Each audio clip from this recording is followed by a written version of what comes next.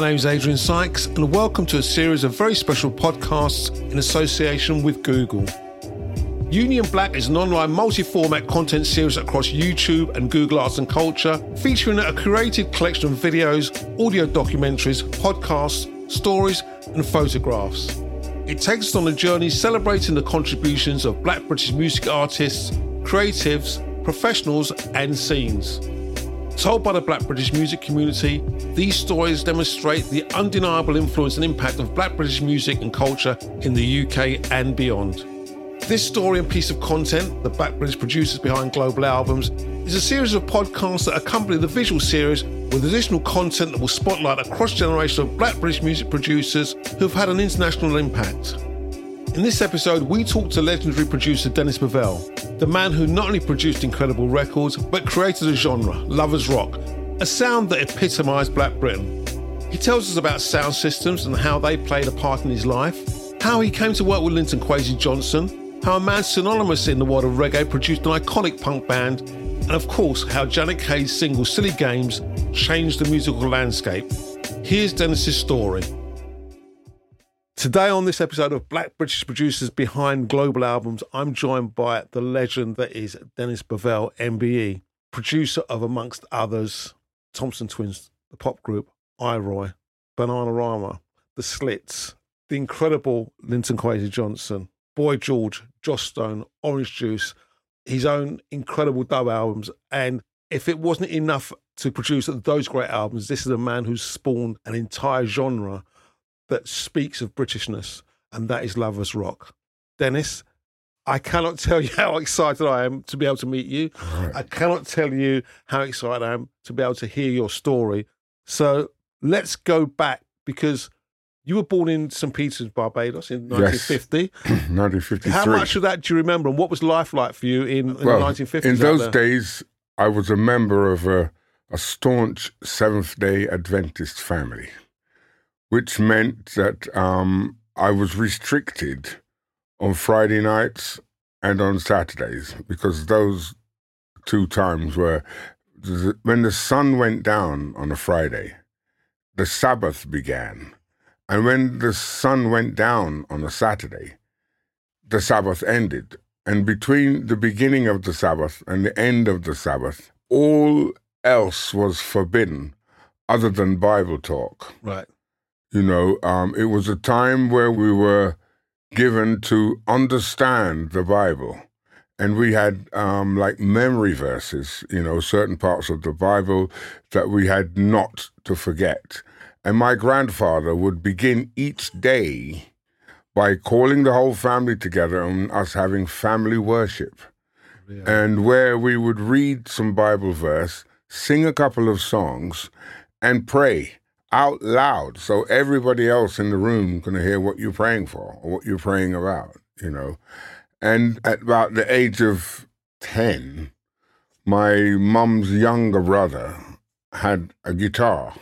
And he played, you know, we played in the church and that, but he also played on the side. Oh, right, for calypso and kind of, you know, worldly band, which my granddad frowned upon.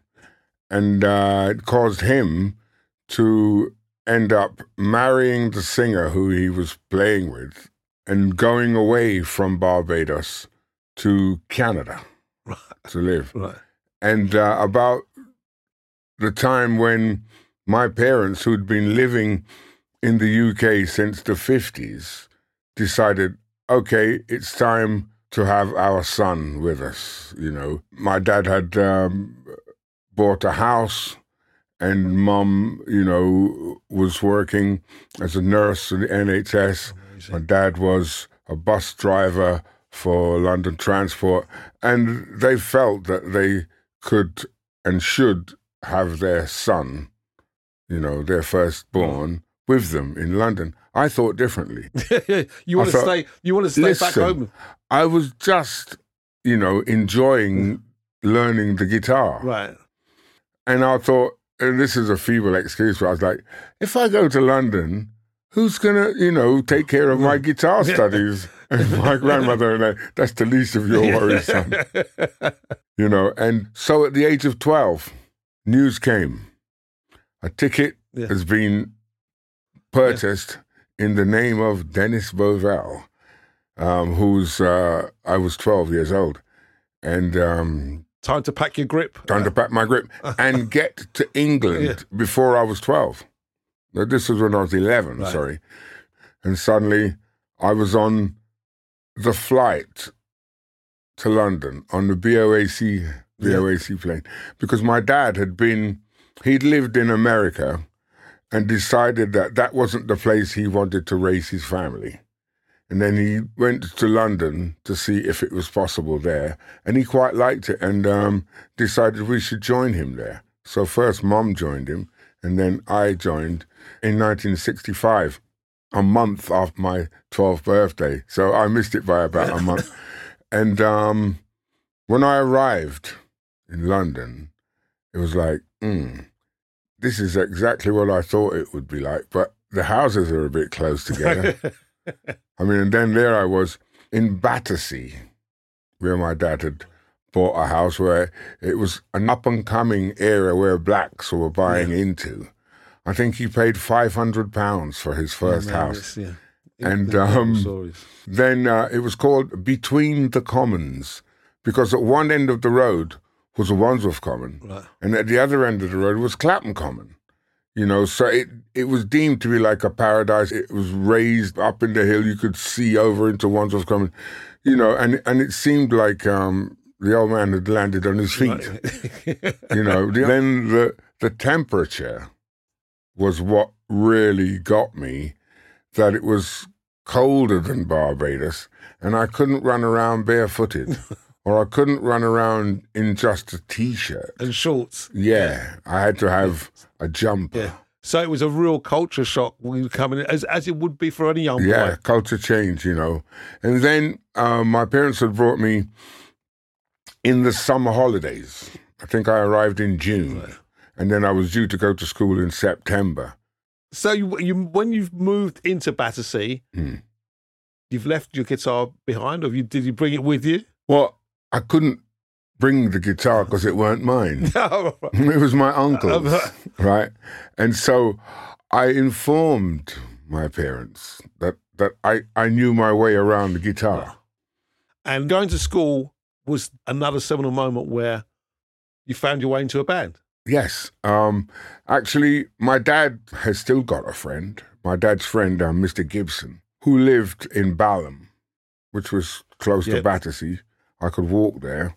He had an acoustic guitar, a white acoustic guitar, and I was allowed to borrow it, And so I'd have it for weeks on end at my house, and he'd go, bring the guitar back, son. No, I'm not finished yet. And he lent me this guitar, and I went to school and found that there were three little white boys that had a group called Roadworks Ahead. And they were looking for a fourth member to play guitar and sing. So I thought I could do that. Yeah. And so I, went along and auditioned with them. And they accepted me, and I was in the band. Only I didn't have an electric guitar. So I convinced my mum that she should buy me an electric guitar. And she did. But we had to keep it, on the down low. And of course, as soon as Dad knew, that would be a frequent threat.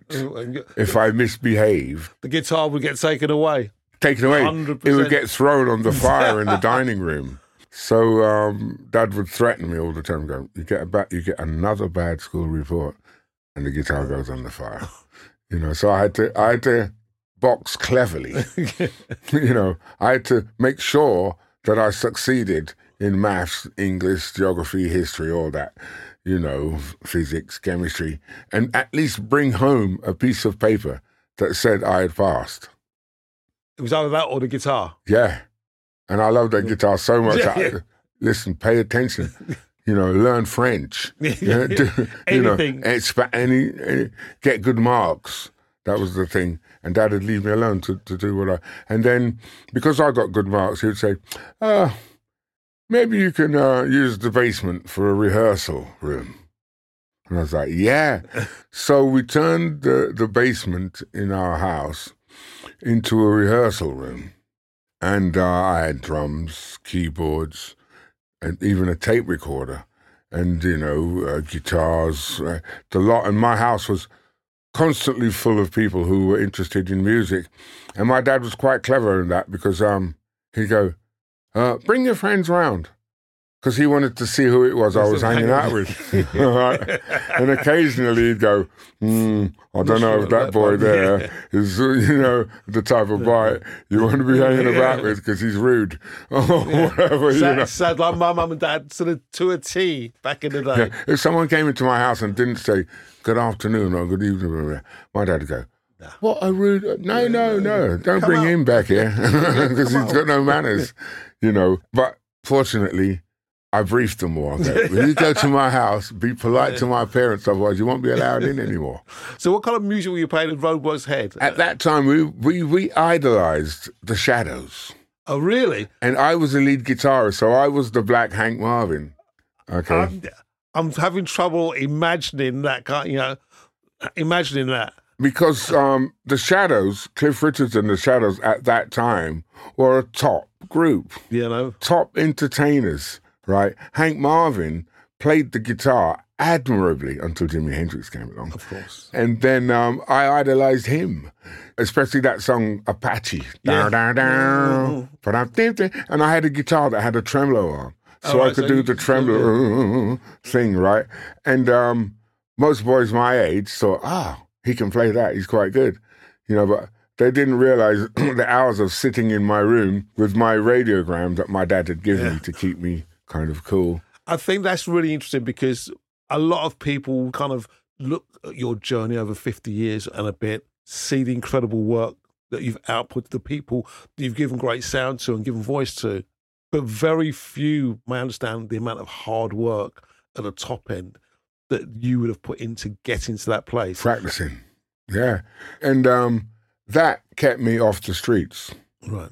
And my dad didn't want me to be on the streets because he knew of racial tension.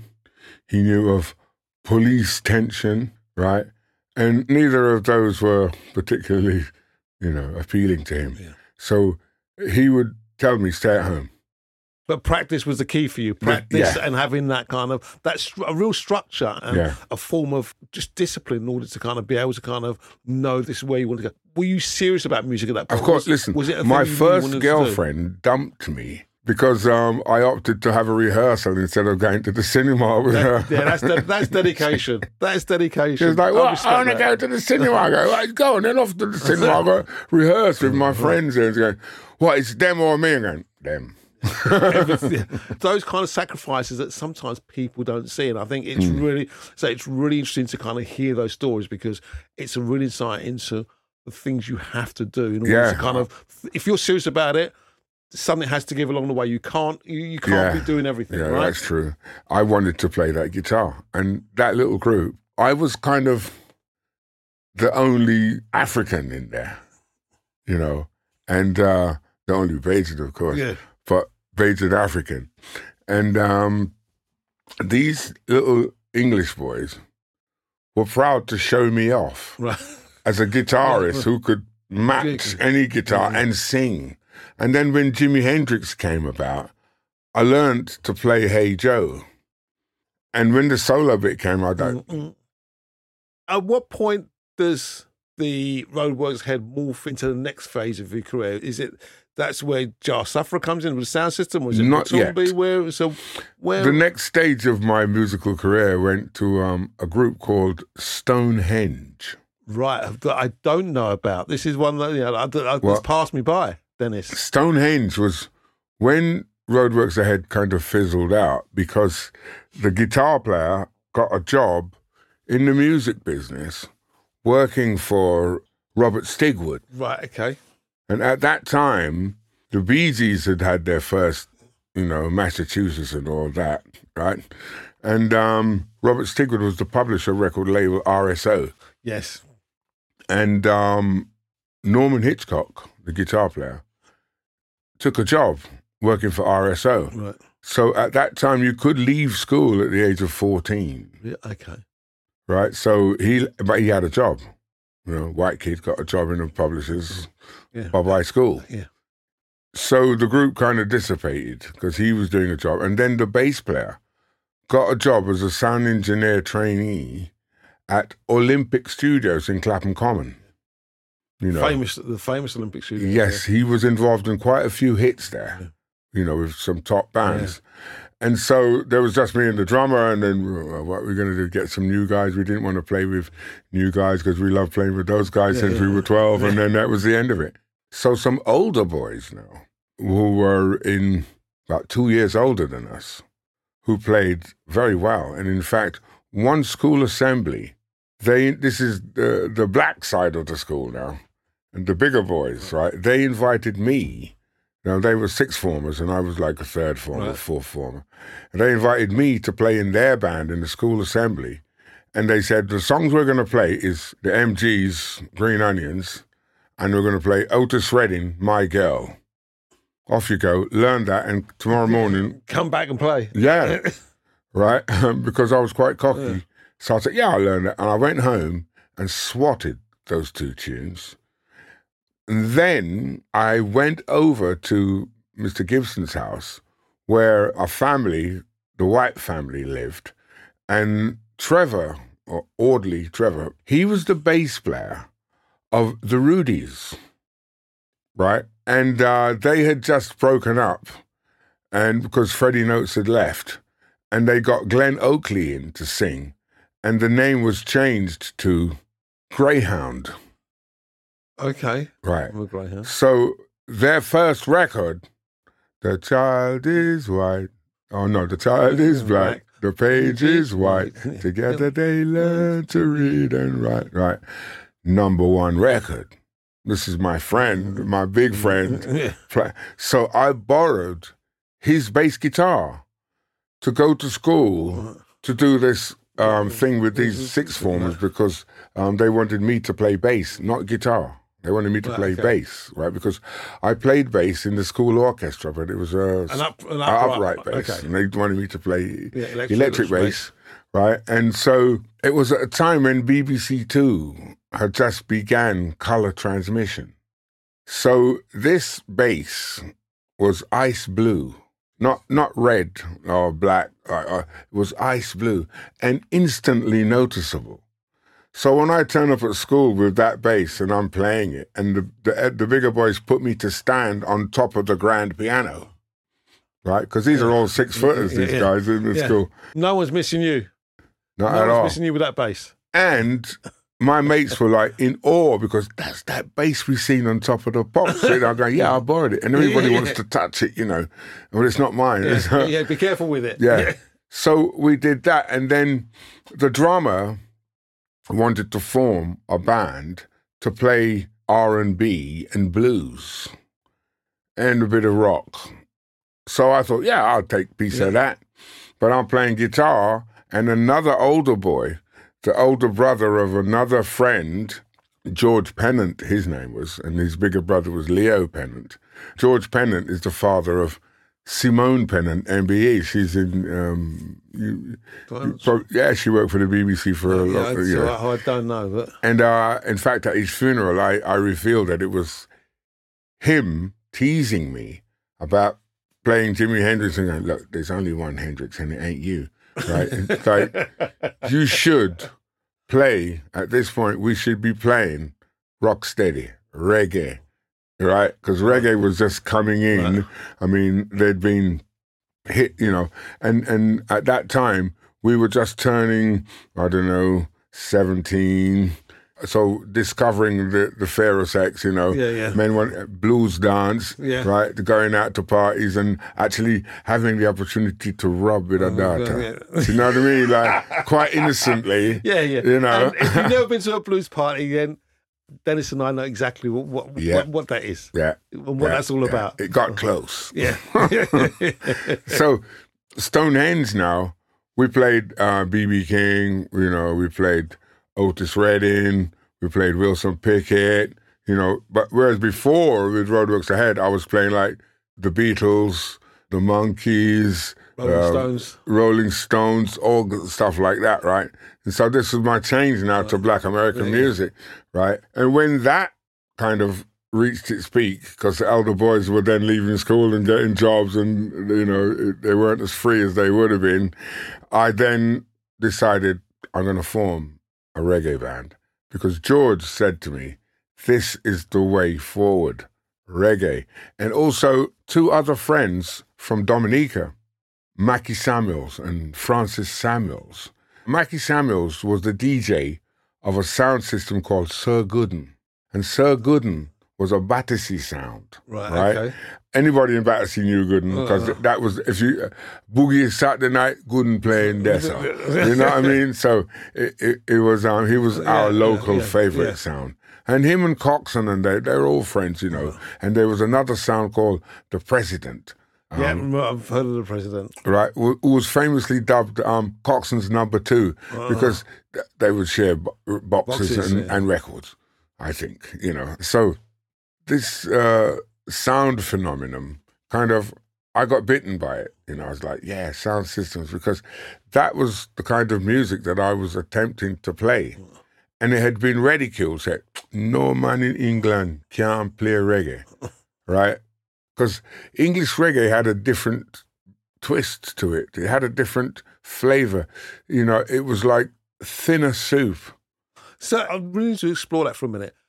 Why do you think that was? Was that a product of the environment, or not understanding the deeper ethos of what reggae was, or was just the way it was being played at the time? There's 2 things. It fell at the engineering level, because engineers were afraid the bass would burst the speakers. Right. They didn't imagine that bass could be that loud and that tasty, right? They were accustomed to having the bass at the back of the orchestra. Reggae, that bass was right out in your face, even louder than the drums. Sometimes in the old Studio One and Duke Reed era, right? So the engineers would be quite feeble at the engineering end. And no matter how the players played, it didn't come across on the receiving of it.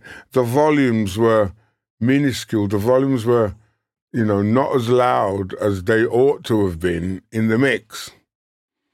So while I was at school, they had built a recording studio. And this recording studio was meant for the English department, right? To record incidentals for the school drama group, right? And so I managed to have myself installed as the chief engineer there, because I noticed that whilst it was being built, there was plenty of black labour. But when it was being operated, there was none. No one to be seen. So I went up there one lunchtime, knocked on the door, and everyone came out in white coats. I'm going, what's going on? Studio, tape recorders, blah, blah, blah. There's none of us in here. There's all of you in there learning, and all of us built it. We're on the outside looking in. On the pretext of making us super masons and carpenters, in the building and the construction of that was quite good. But then I wasn't content just to be a carpenter or a mason. I wanted to know how those knobs worked, right? So I went up there, and because I was quite a big lad, quite forceful, I said, right, I propose that I be the chief engineer in here. And of course, I was reported to the headmaster. And when I was hauled up in front of him in his office, he said, what makes you think you can get away with this? And I said, well, sir, I noticed all the black labour you had building this facility, and I've noticed the lack of it, now that it's being operated and run. And I am the representative of all the black labour. And we've decided that at least one of us, me, should be involved in learning how this equipment works. And he thought about it for a minute. He went, I admire your cheek. I think I'll let you stay. But if you put 1 foot wrong, laddie, you'll be for the high jump. I went, that's good enough for me. I'm in. And so on that, I, became quite proficient in the art of sound recording, And so when I was in the studios recording my own stuff, I would nudge the engineer and go, excuse me, this is what we want. And equalize stuff.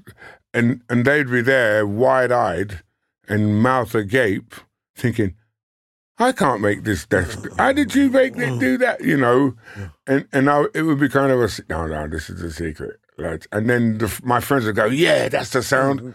Right? So I became known for being able to achieve the reggae sound. And I think that's due to the fact that in 1969, a friend of mine, Owen Kerr, he came to me and said, look, my cousin has got married with a lad from Kensal Rise, and he's coming to live in Battersea. And him and his brother are thinking about putting together a sound system. And we heard that you've been making dub plates at school, so let me hear these dub plates, right, what you've been making. And after playing him these dub plates, he went, right, I want them all. I was like, you want them all? Go, yeah. Have you got a DJ for the sound? He went, no. I said, well, that would be me. That's me, yeah. So he went, okay, come. You bring your dub plates, you're part of the sound, we've got the amplification, blah, blah, blah. And we started off like that. And the name of the sound is Sufferer.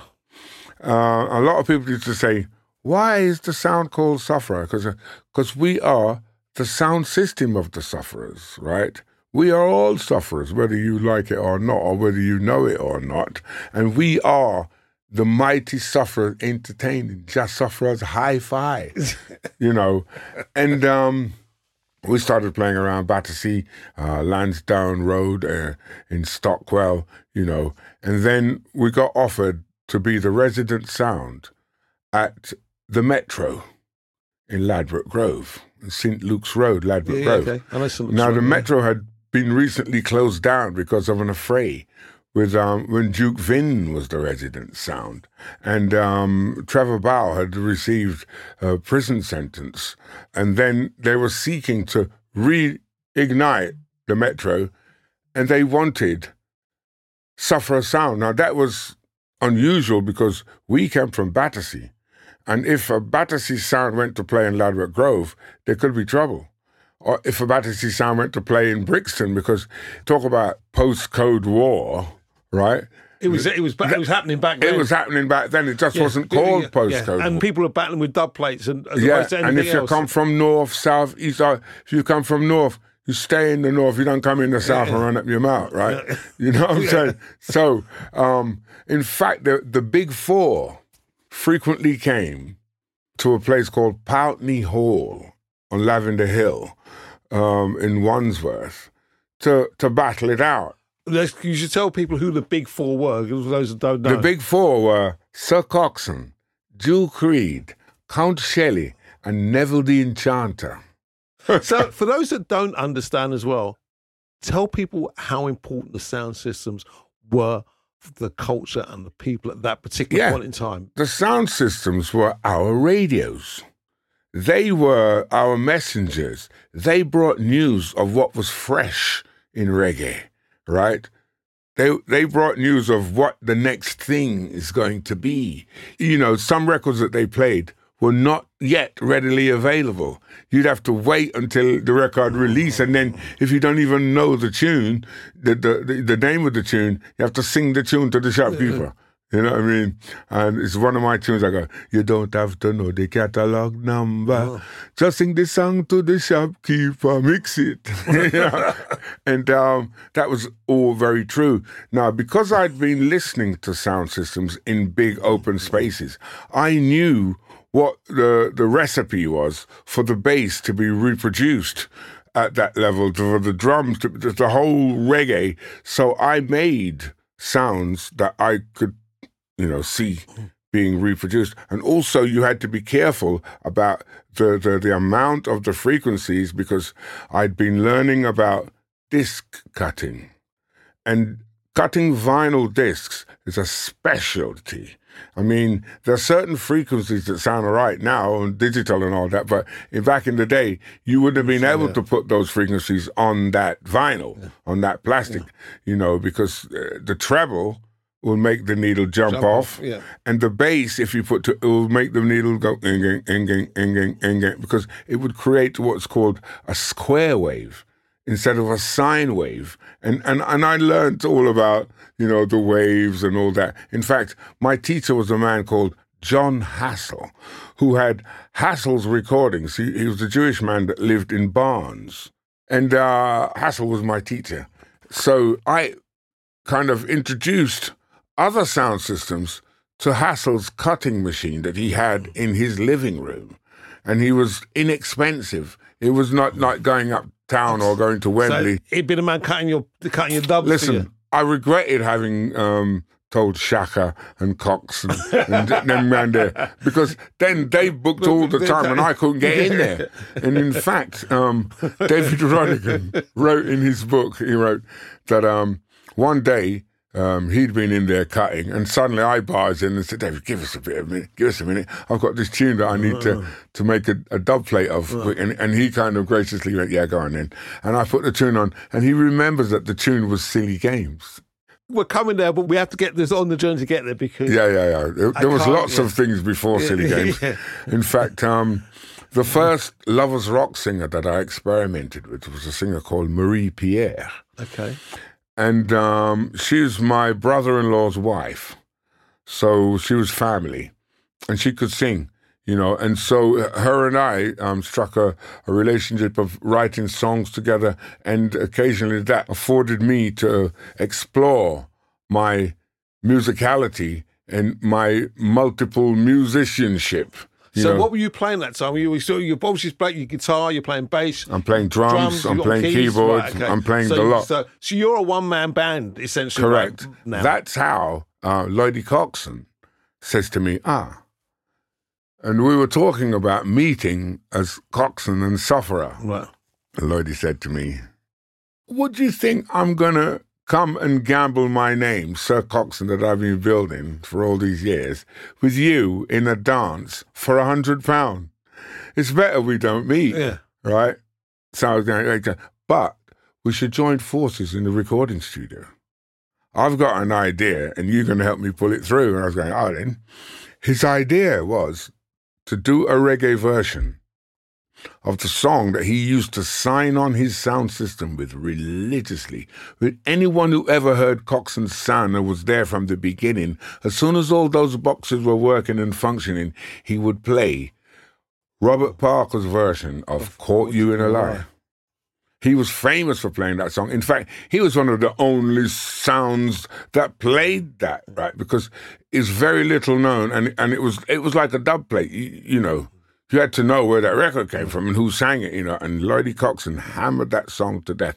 So when he'd been having a competition, because by this time he had become the resident sound at the Four Aces in Dalston. Yep, one of the great black clubs ever in the UK. Absolutely. And he wanted to do a reggae version, so said, all right then. And he used to call me Doctor Who. He said, Doctor Who, come, Matumbi. Yeah. And so went into the studio with the drummer of Matumbi, Houghton Jones, and the vocalist of Matumbi, Bevan Fagan, and myself, who played guitar. And while we were there recording this Caught You in a Lie reggae version, I had the idea to start it off like a false start, because that was in the time when a lot of reggae began with an intro that wasn't the tune. Yeah.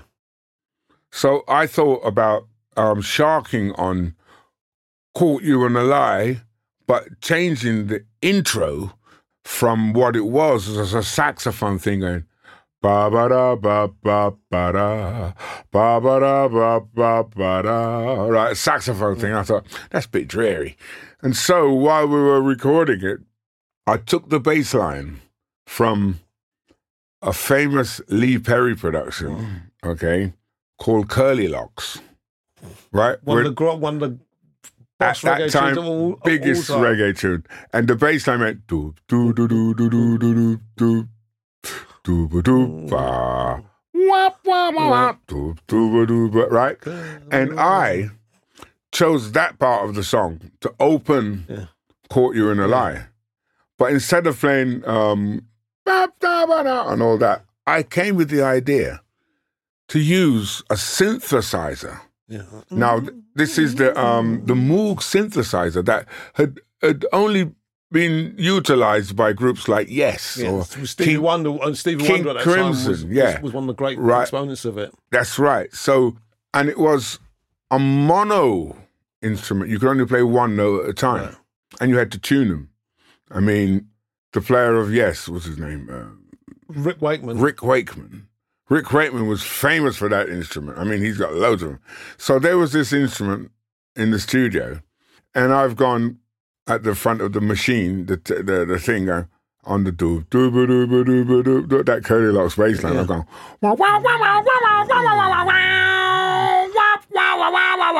right. And at that time, I'm showing off to Robbie Shakespeare, who's in the studio.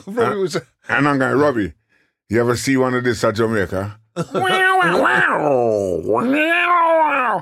and then I overdub another line that goes wah wah wah wah wah. Caught you in a line, wah wah wah wah wah. Right, to bolster the backing vocal chorus. Right. Well, after that, Lloydie Coxon, who had boasted that he didn't play English reggae upon his own, only play pre-release and strictly dubwise from Jamaica. That was his motto, and that was his phrase. There he was, playing that song on his sound system, in some way eating humble pie. Yeah. But people didn't accredit any of that to me. And I'm the bass player, I'm the guitarist, I'm the synthesizer, I'm the pianist, right? And I'm playing organ. And Louise is singing, and Newton's playing drums, right? The notoriety of that song, how popular it became in a short space of time, taught me a lesson. It was like, them man, they can't do that for themselves, right? Because I never know Lloydie Coxon to play no bass or guitar, but his name's on the record, producer. He was the executive producer. He paid for all that, right?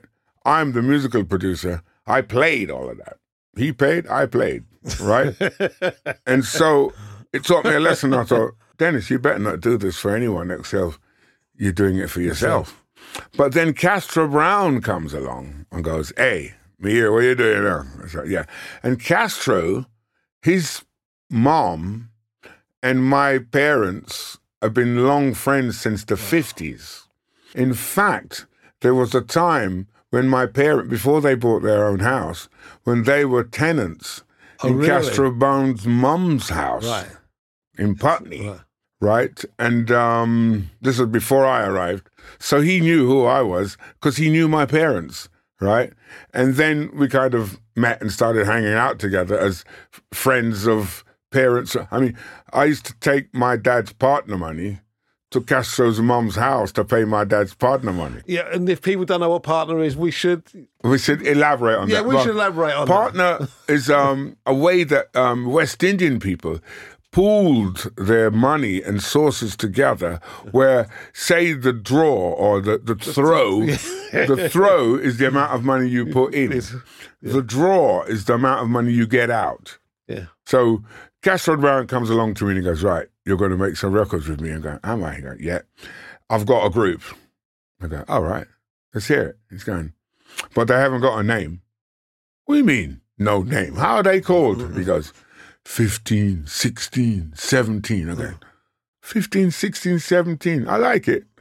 But why 15, 16, 17? He's going, because one of them is 15, one of them is 16, and the other one is 17. Right? That's their age. And it was novel. And he's come with this tune, the Christine, the lead singer, she's come with this tune. Black skin boys are the better black skin boys. Oh, yes. Of course, I'm having a piece of that. And I've gone into the studio, this time with a drummer called Jabunny, who was the drummer from Rico Undivided and then Monday, right? A different style of drummer, right? And I've gone into the studio with him, and I've repeated, he's drumming, I'm playing all the other instruments, and the girls are singing. And that song rose to the hill. Dennis Brown had released it on his Deb label, right? So therefore, I was more than capable and able of making this new beat that we were about to pronounce Lovers Rock. Because, a lot of people in London had recording. They didn't have my sound, but they had been recording, and Count Shelley, most notably, had recorded Ginger Williams, a song called Tenderly. Oh, I know the song. You touch my hand, da da da da da da da. Yeah. And he'd recorded Gene Rondo. Gene Rondo had lots of hits. He was the Rasta crooner, and he's no longer with us, but one of his songs was, "Oh, sweet Africa, land of my forefather." A tune which I very much idolized and loved and versioned it myself later on. And Prisoner of Love. How lonesome night you'll find me. I am the chains that bind me. I'm a prisoner of love. He was like, oh. He was the reggae Nat King Cole. Yeah. And so those people were making reggae that was recorded in London, but it was not being called Lovers Rock. Only when Louisa Mark had done that and Marie Pierre had done a song called Walk Away, and then John Kapai, my great friend and most talented man, who plays every instrument just like I do. So him and I together were like an orchestra. And an old friend, Dennis Harris, who had lots of record labels and who had been involved with groups like the Pioneers and groups like that. And he'd also been involved with Susan Cadogan's hit, Hurt So Good, because him and Lee Scratch Perry were very close friends. And he had put that out on his label before it was re-released on Magnet and went into the charts. And he had sold up his grocer shop in Brockley, his mini mart, and decided to buy a premises 2 doors or 3 doors away where it had a basement where he could build a recording studio and do his record business, and then came to me and said, with a bunch of keys, and said, these are the keys to the studio for you. This is your studio. You could do whatever you like in there. Just make sure I get an album out of it every month, right? And upstairs, there's a room where if you get too tired, you don't have to go home. Go upstairs and sleep and wake up in the morning. Do you know what I mean? And it was like, he didn't ask me. He told me as an elder man. So from there, him and I became, reasonable friends. So when he built the studio, wanted me to be the engineer. And one night, whilst I was playing some guitar, he said, "Man, I like the way you play guitar, It's going, look, you play bass good, but your guitar playing ain't up to it." I went, "What do you mean?" It's going, "I know someone who will wipe the floor with you playing guitar." So, yeah, bring him, And he brings the guy. And it's some guy called John Kapai. Now, John is of mixed heritage. His father's Nigerian, his mother's Welsh, right? But you couldn't meet more of a gentleman and a great musician. And in fact, he was involved with a group called The Cats in 1968, that ska version of Swan Lake. Ding, ding, ding, ding, ding, ding, ding, ding, ding, ding, ding, ding, ding, ding, ding. That actually featured in the British charts. Yes. So I knew the group, and then here I was meeting one of the group, the guitar player. When he plugged his guitar in and started playing, I thought, then I best put mine down. Play. So I said to him, "Hey, what? Me and you form a group now. I'll play bass, you play guitar." That was in 1975. I'd been a fan of the Beatles for a long time. Right. And I've been reading where Sir George had been talking about them making loops. And so I decided I could make loops as well. And one afternoon in the studio to demonstrate how to make a loop, reggae was just beginning to issue versions on the other side of the tune. And a most popular tune at number one at the time was Young, Gifted and Black. Bob and Marcia. Bob and Marcia. So I helped myself to a few bars from the recording on the other side, linked them together, and then got a member of the staff to play trombone and flute and make a dub version of Guantanamera. Now, that tune, when I cut the dub plate, I took it to a dance one night, a sound system called Jim Daddy. This sound system was Southwest London sound system. Don't know that one. Jim Daddy. And I invited him to play again, to play this. Yeah. So he put it on and he went, yeah, my wicked. I'll get £3 for it. Which is a lot of money back then, yeah. So I thought, I can't turn this £3 down. I took the £3 and gave him the record. And that £3, we drank alcohol and got a taxi home. Right. And was that the start of you being? That was the start of me being named a Bluebeard. Blackbeard, yeah. Oh, Blackbeard, sorry, Blackbeard. That was the start of being called Blackbeard because the pirate. The people thought it was piracy, and I was going, I'm not pirating the tune. I'm just, showing my skills about how to borrow. And that kind of Blackbeard existence carried all the way through. Yes, because I then grew a Blackbeard. Yeah. I wanted to go back and talk to you about the Louisa Marks thing because it's a seminal moment in your career. Absolutely. But it's also a seminal moment in Black British culture and Black music. Yes. When you were making that, or when you finished it and you saw the reaction, did you realise what you'd done at the time? Well, I had hoped it to be around as long as it has been, and I hoped to gain notoriety at being a bass player, guitarist, a multi-instrumentalist, right? And in some way, people would call on me to do that. And I realized later on that I was actually short-selling myself because I'm doing the work of five or six people, right? But getting paid as a one. And that for me was, at least I've got a job, I'm working, But then after a while, I stopped doing that for other people other than myself. And that was when I recorded Silly Games. I had this drum pattern in my head that I wanted to get a real drummer to play. And I tried it out on a few, but none of them really came up to the expectation of what I expected from this beat that was going through my head. And I could mouth beat it, but to play it on the drums, right, was quite difficult. I could play it for, 10 seconds, 15 seconds, but to play it for 3 minutes constant, right, was a bit of a bother. So I went to Drummy Zeb, the drummer of Aswad. Aswad, yeah, I know Drummy. I said, Drummy, listen to this beat. You think you can play it? And he was like, oh, you mean? When he first started playing, he thought, why? He was like, why didn't I think of this again? Because he's not me. Right? And he got on it and he varied it and I'm going, yeah, you understand what it is that I want. Let's go into the studio. So we go into the studio and I'm playing the bass and I'm the sound engineer. And I'm teaching him the tune. Janet doesn't know the tune yet. Janet's not involved yet.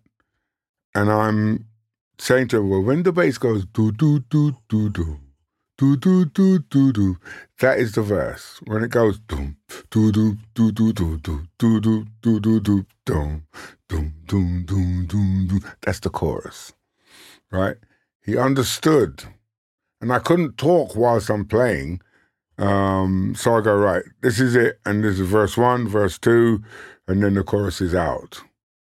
And after 2 takes, he was in it. He was in it. He was in it to the tune of where, at the end of the song where it goes, to play, You're silly again. Right, on that bit, right?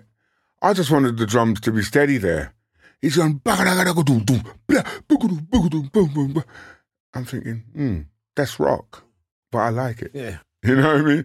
And the whole idea was to create a drum pattern that would give Sly Dunbar trouble to play and would also knock him off his pedestal as the greatest reggae drummer at that time and bring an English youth who played drums to create a pattern that was monstrous enough, that most drummers, and Sly to go, hold on a minute, yeah. And so my idea was to create a whole heap of tunes with that drum beat.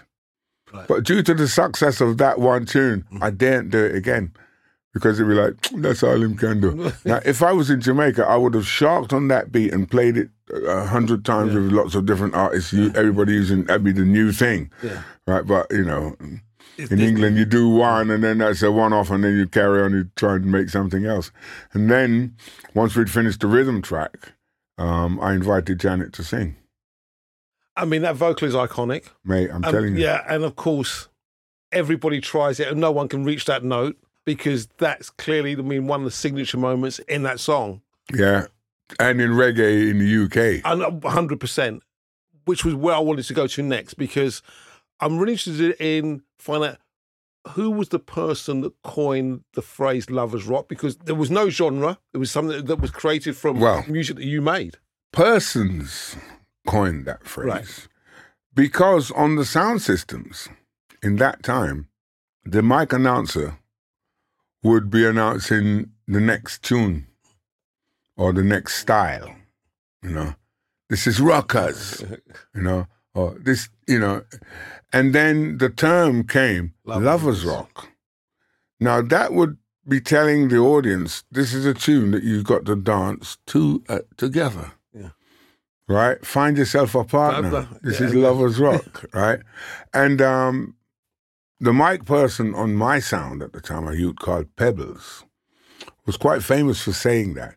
So when speaking to Dennis Harris about what was new in the dance, because I straddled both genres in the sound system and in the group world, and we would talk about what was popular in the dance. For instance, there was a statement at one time when the mic man was there, "Oh, sir," and then if the audience replied, "Go there," it would be licensed to play that tune and any other version of that tune for the next half hour,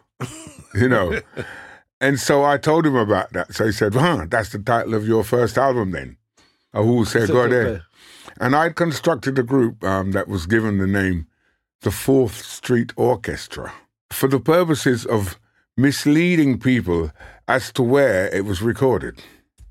Because I wanted to bust this myth that reggae couldn't be made in England, And so we put out a section of records there. Then once John Kapai had written a song called I'm in Love with the Dreadlocks. Okay. Big tune. Now, he had written that tune in answer to Curly Locks. I had dabbled with a bit of Curly Locks for my Louisa Mark thing before Brown Sugar, but there was this iconic song, I'm in Love with the Dreadlocks. Now, I remember one night when Coffee was singing this tune, she said, in the day, you could bring home a white man, an Indian man, a Chinese man, but don't bring home a dreadlocks. Your parents now are like that. And I thought, you know what? That was true. As soon as a man grew dreadlocks, right, he was frowned upon and deemed as a dropout, and a no good somebody. So John written this tune, I'm in love with the girl is saying, I'm in love with the dreadlocks. I never felt this way before, right? And so in the talk about how this song should be marketed, I told Dennis, you know what the new statement in dance is? What? Lovers rock. And he went, yeah, I like that. And took his pen out and drew a heart with a Cupid thing and went, see the label there? And before you knew it, I'm in Love with the Dreadlocks was released on the Lovers Rock label. I mean, I saw that label again for the first time in maybe 30 years last night. Mm-hmm. And it brought back so many memories. Yeah, man. So many memories. Because that was the label and the pronouncement that the genre was to be called Lovers Rock. And it hadn't been called Lovers Rock before. It had been, hinted at in the dance by the DJs and that, because, the new phrase going around. But to actually cement it and have a label called Lovers Rock, giving rise to it being a genre, Dennis Harris did that. And John Copai with Brown Sugar. Thinking back on that now as well, how does creating that genre feel, and knowing that it's travelled around the world and it's been accepted around the world by everybody, even back at home, right, which is the actual acid test for what you do? When we made that record, I made a little joke to Janet. I said, "What are you going to wear on Top of the Pops?" She was like, "No, mind you, on Top of the Pops." Yeah, I deal it. And then when we got the call to go on Top of the Pops, I said, "Remember when I asked you, what you going to wear?" Yeah. What are you going to wear? We got Top of the Pops. She's like, "Oh, yeah." She concocted her own style, dressed herself. Yeah, perfect for, for that time. And, sailed to the top of the charts, man.